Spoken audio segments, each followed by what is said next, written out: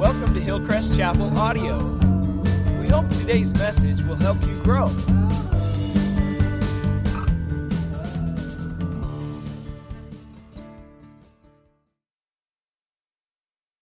Good morning, and I do hope you had a happy Thanksgiving. Ours was wonderful. We had a lot of fun. I don't know about the airplanes and airports with all the kids, but the being with family was a wonderful time. I hope you had a good one. Thanksgiving as well. So I do, if you've heard me speak before, you've heard me talk about my daughters, and one of the things kind of in our family that we do is the bedtime routine has kind of fallen onto my shoulders. It kind of happened that way. So at our bedtime routine, the girls, they all share a bedroom. They're in their beds, and I'll crawl up and lay in the bed beside of them, and then we have what we call questions and tickles. Or question, they get to choose. Do they want questions? Do they want tickles? Sometimes we do knock-knock jokes. But we'll kind of have this, just kind of talk about the day, and then I'll if they want me to make up a story, and then I'll pray with them. And this is kind of, this is how we end our day together. It's really sweet, and I enjoy it. And it's not so much right now, but in the past, another dynamic has occurred during this kind of special time at the end of the day, is the issue of fairness has arisen. And who gets how much time, and this kind of, and I think, and it's in the past, there's been seasons where I think if it were up to them, we would have an atomic clock in the room, and the time that each one received would be measured down to the millisecond. That no one got any more time with Dad than anyone else, and that in fact we'd probably have a calendar out for a year or two, determining the order of who gets to go first, second, and third, and that we would develop a rules and regulations booklet that in case if someone's time got interrupted, the kind of proper procedure that their time would be restored to them, so they would get no additional time, but they also wouldn't lose. And there's this whole kind of fairness around this, and it wouldn't be uncommon. That's not fair. He got more time. She got more time. And one of the great gifts that I have received as a parent, this will tell you a little about me, is the ability to say, it's not my job to make it fair. That feels good. But I'll say, I love you, and my job is to take care of you according to what you need. And I have a different relationship with each one of you. It's not my job to make sure it's exactly equal. And sometimes one of you needs a little extra hug or a little extra time, and that's okay. My job is to take care of you. It's not to make everything exactly the same all the time. We're starting this new series of teachings, this season of Advent, Adventus, the Latin word that means arrival, and this season that we prepare our hearts again to remember the arrival of Jesus in human history. And our teaching series, this Advent, we're calling it Scandal. God was born. And the kind of the inspiration, this word scandal, there's this word that theologians talk about, the scandal of the particular. Has anybody heard that phrase before? The scandal of the particular? It's kind of new to us. Scandal of the particular, there are these elements in the Christian faith that are very, frankly, particular, that seem to that rub people, particularly those in the modern world, the wrong way at times. Kind of how particular these assertions of the Christian faith are. C.S. Lewis talks about it in his book Miracles, and I just want to read this quote because I think it kind of captures this scandal of the particular well. Lewis writes this. He writes, "Democrats, by birth and education, we should prefer to think that all nations and individuals start level in the search for God. Or even that all religions are equally true. It must be admitted at once that Christianity makes no concessions to this point of view. It does not tell of a human search for God at all, but of something done by God for, to, and about man, that is humanity. And the way that in which it is done is selective, undemocratic to the highest degree. And then he goes on and he describes it, and it comes to this. He says, the process grows narrower and narrower, sharpens at last into one small bright point like the head of a spear. It is a Jewish girl at her prayers. All humanity, so far as concerns its redemption, has narrowed to that. And this Jewish girl at her prayers that he is writing about is, of course, the teenage mother Mary, who's pregnant with the Son of God, Jesus of Nazareth. And it's these particular claims that the Christian faith makes that humans aren't on some kind of search for this God principle in the world. But that we claim that God is a particular person with a will, with desire, and who has acted in particular ways at particular times in human history, and in fact has stepped into human history at a certain time, this time, and not that time, but this time, and has spoken particular words in order to rescue men and women. And that there's something in us that maybe pushes back against that it's not fair. But I think what we'll find in this series of teachings is that it's the particularity of God, that the story of Christianity is about God's search for us, that is actually good news, and that God showing up in a particular time to a particular people in a particular family at a particular place actually grants this holiness, this sacredness, this value on the particularities of our lives, of the times, people, families, and places of our lives. And that's what we're going to be looking at during this series of teachings. And this week, we're going to look at the idea of time and how God showed up at a specific time and what that might mean for the way we relate to the time in our life. So the text for this morning is going to be Luke chapter 2, beginning in verse 1. Luke, if you want to look it up in your Bible, it's way to the right. In the New Testament, it goes Matthew, Mark, Luke, John. And this Luke 2, the beginning of Luke chapter 2, this is going to be kind of our base text. We're going to come back to it each week during the season leading up to Christmas. Because all these different particularities about the birth of Jesus, time, people, family, place, show up in this passage. And so I'm going to read it, and then we'll talk about it together. The words will also be on the screen above. Luke, the historian, writes this. In those days, Caesar Augustus issued a decree that a census should be taken of the entire Roman world. This was the first census that took place while Quirinius was governor of Syria. And everyone went to their own town to register. So Joseph also went up from the town of Nazareth in Galilee to Judea, to Bethlehem, the town of David, because he belonged to the house and line of David. He went there to register with Mary, who was pledged to be married to him and was expecting a child. While they were there, the time came for the baby to be born, and she gave birth to her firstborn, a son. She wrapped him in cloths and placed him in a manger, because there was no guest room available for them.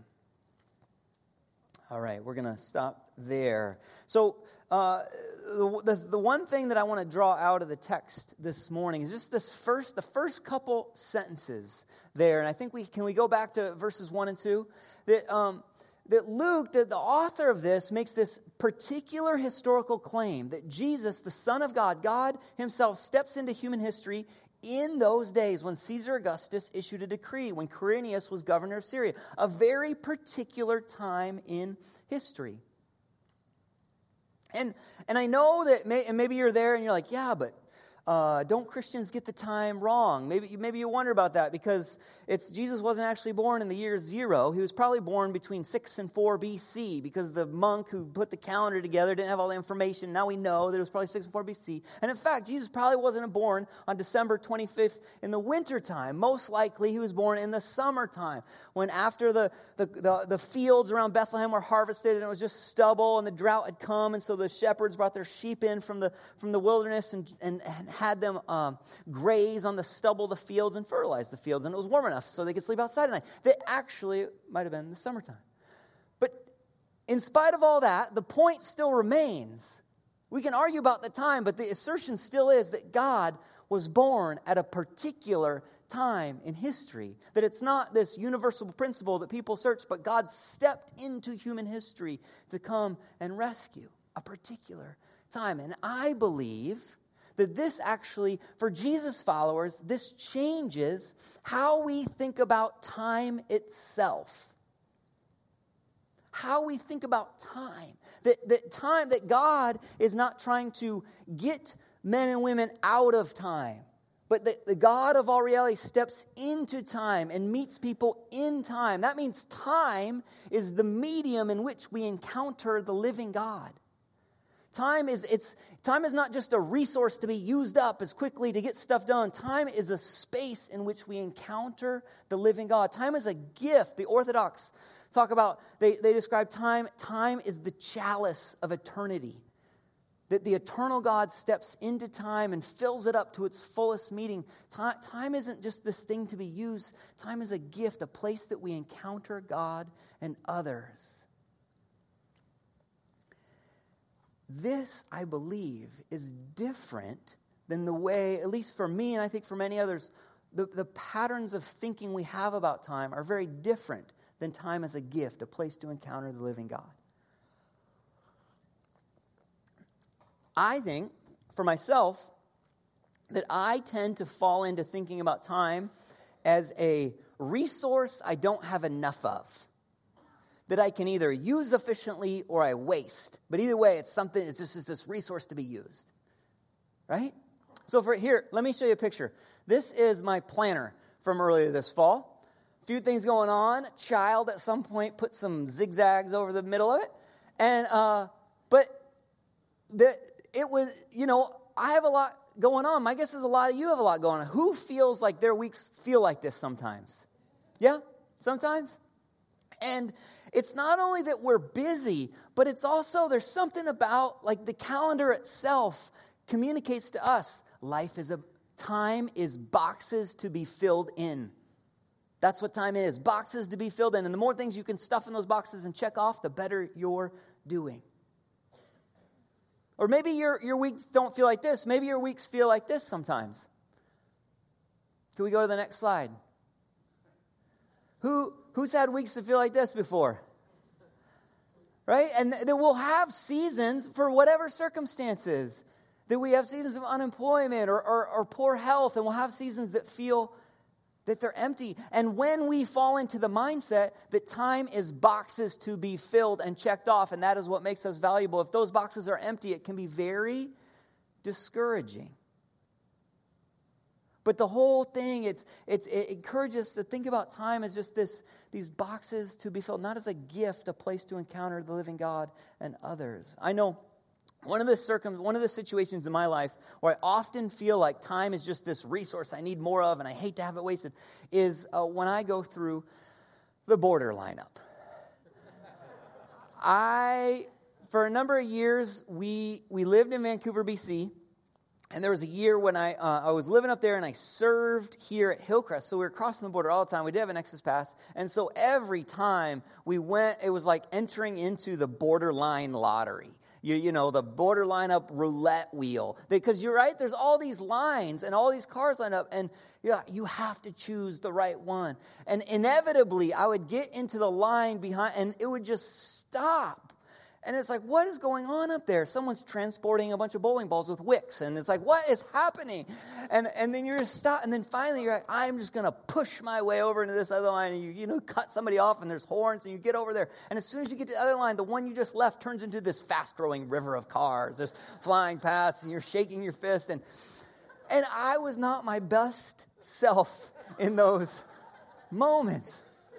But it's because there's this deeper thing of like, I have to use my time effectively and efficiently. And in those moments, my time was being wasted. And I certainly was not relating to it as a gift where I can encounter God and others, like my wife sitting with me, just this resource. And I think that's this deeper thing I want to try and get at this morning, that it's, yes, we can be busy, and yes, there's this hecticness, especially around the holidays, but there's also this deeper thing of the way philosopher Charles Taylor, talking about this secular age we live in, he describes it as time getting homogenized and flattened out. That it's just boxes to be filled. And we lose our sense of sacred moments, sacred time. The holy possibility of encountering the living God and those He has put around us within time. And I think this morning, as we look at the God who stepped into time, we're reminded that time is a gift, a place where we can encounter God and others. In the New Testament writings, there's several different words used for time. And two different ones that show up are chronos and kairos. Everybody say chronos. Chronos. Everybody say kairos. Chronos and kairos. Two different words for time used in the New Testament writings. And chronos, we get the word chronology from it. Chronos is it's clock time. It's tick-tock time.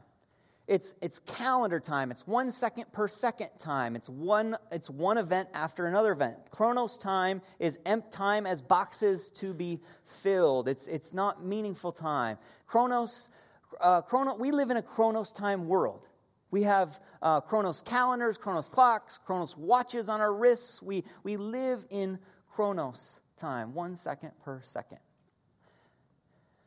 Kairos is a different word for time used in the New Testament. Both these words show up. But kairos, it means something like the opportune moment, the appointed moment, and often divinely appointed. That the divinely set aside point in time, the sacred moment. Jesus, in the book of Mark, the very first words He is recorded as saying by Mark he says, the kairos has come. The kingdom of God has come near. Repent and believe the good news. The divinely appointed moment, the sacred moment in time, a quality of time that's different from before and after has occurred. The opportune moment to encounter the living God has come near. Kairos is not about using time efficiently, effectively. Kairos is about encountering the living God. Kairos is not time just as empty boxes to be filled, one the same as the next. Kairos is about this time is where we can encounter God. This is the possible sacred moment. Will we be ready and watching for it? And it takes a God who steps into Chronos to turn it into Kairos, where we can encounter the living God within time. And so we see that time is a gift, a place that we can encounter God. And so I think to be Jesus followers, we have to recognize that as followers of Jesus, we live in a Chronos world, right? That's the world we live in. We live in a Chronos world. We can't just go be hermits in the mountains by ourselves. That we live in a Chronos world, but we are people who are grounded in Kairos. In a Chronos world. We're people who are grounded, expectantly waiting and watching, ready to encounter the living God and others, looking for sacred moments while we're in a Chronos world. There are a few practices that followers of Jesus have set aside, followers of Jesus have pursued, and the people of God before Jesus, even the Jewish people before that, have used to remind themselves to be grounded in Kairos. And these practices, they're like the bedtime practice in our family. This practice of being present to my girls, because my girls need Kairos. They don't need me to show up and be like, okay, I got Survivor's on. We got to get through this, right? They need presence. They need encounter. And so we have this practice in our family of setting aside time to be present to one another. And in the same way, followers of Jesus over the centuries have had practices where they step out of the tyranny of Chronos to be present to the possibility of the sacred moment of encountering God and others. And I want to talk about a few practices this morning. And just so you know kind of one of the books that has informed my thinking on this, and if you want to read more about it yourself, is Receiving the Day. It's by a woman author, Dorothy Bass. I'm going to put this here. If anybody wants to come and leaf through it after the worship service, you'd be welcome to. But if you want to read more about these practices and how to step out of Chronos time, that'd be a book that I'd encourage. But the 3 practices, they're very simple. There's a daily practice, a weekly practice, and a yearly practice. Can we go to that next slide? Daily practice, weekly practice, yearly practice. 3 practices to remind ourselves that we are Kairos people while living in a Chronos world. The daily practice is a very simple practice. Jesus people do it, and people, followers of God before Jesus did it, but it's setting aside time every day to simply be present with God. Setting aside time every day to be present to God. In prayer, reading some scripture, journaling. It could be at the beginning of the day, the end of the day. But it's a moment to say the clock, the watch, isn't going to define my day. What's going to define my day is this being present to the living God. That will define my day. So it's a daily practice. Daily practice, secondly, is a weekly practice. And the weekly practice is the practice of setting one day aside each week to be present to God and the people He has put in our life. And this is called Sabbath. And you are participating in it right now. As we gather for worship, this is a weekly practice where we gather together and we're present and aware of the living God. We're putting ourselves in the path of Jesus that He might encounter us. And the practice of setting one day aside each week, it's like tithing our time. It's this practice of saying, God, I set this day aside for you and those you've put in my life, trusting that there's going to be enough seconds on the clock. And God, I set this day aside to remind myself and those around me that I am not just a machine measured by how much I can get done, but my life is, the defining thing in my life is my relationship with you, God, and those you have put around me. So this is a weekly practice, daily, weekly, and then yearly. People of God throughout the millennia have said that it is wise to structure their yearly calendar around the great acts of God in history. And so as followers of Jesus, we structure our calendar around Christmas, Advent, the arrival of Jesus in history.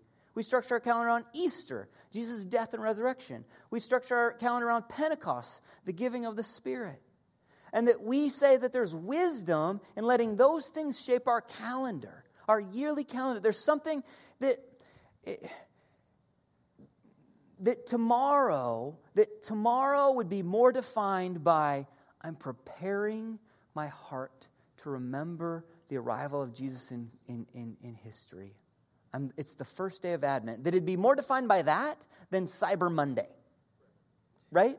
That our calendar would be more defined by Jesus was crucified and resurrected. It would be more defined by that than tax days around the corner. That we would be grounded in Kairos, these encounters with God, while living in a Chronos world. So daily, weekly, yearly practice. And maybe you hear that and you're like, Tim, I don't really do any of those or a very few of them. And where do I start? And how do I begin that? And how could I even start? And guess what? I have a way we could start doing this together right now. How does that sound? The enthusiasm. I'm blown away by this. Oh, yes, there you go. So, hey, if you're usher with one of those baskets, could you stand up? And this is what we're going to do. We, over the last months, we have been designing this Advent reader with scriptures for us. Ushers, could you do this? Could you start passing those baskets so that every household in here could get one of these? And we'll just pass them down the aisles like we do with the offering bags. And so we would like every household to walk out of the here with one of these today.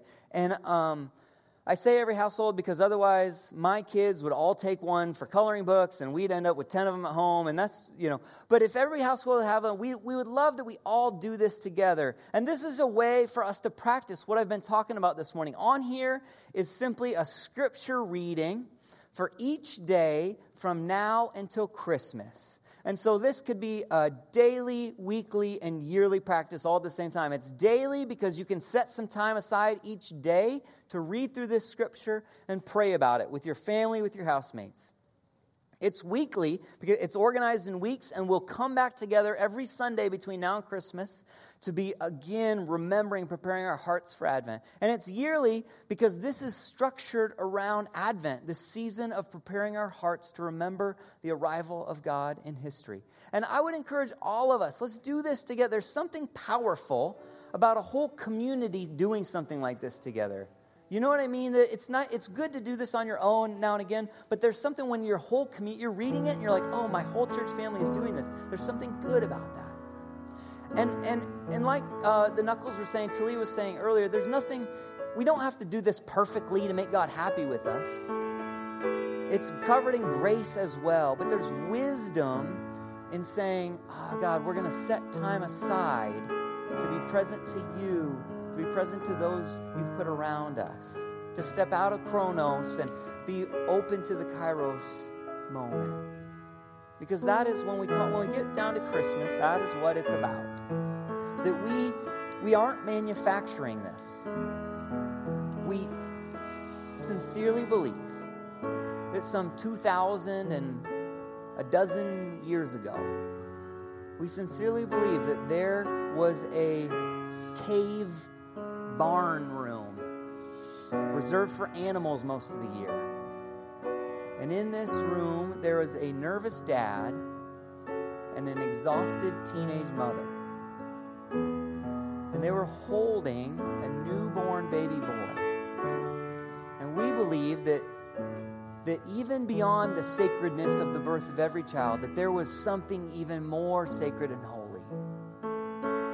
That the God who made all things had stepped into human history.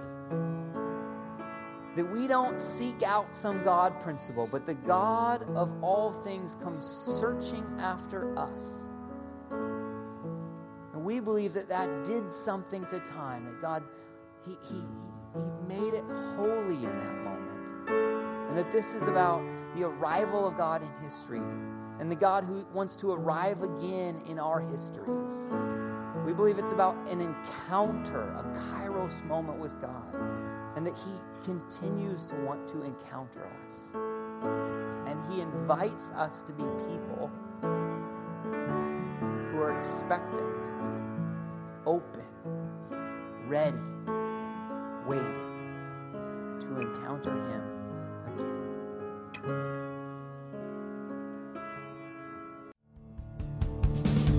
Thanks for connecting with Hillcrest Chapel. For more info on this and other sermons, go online to hillcrestchapel.com or visit us at 1400 Larrabee Ave in Bellingham, Washington, any Sunday morning, 9 or 11 a.m.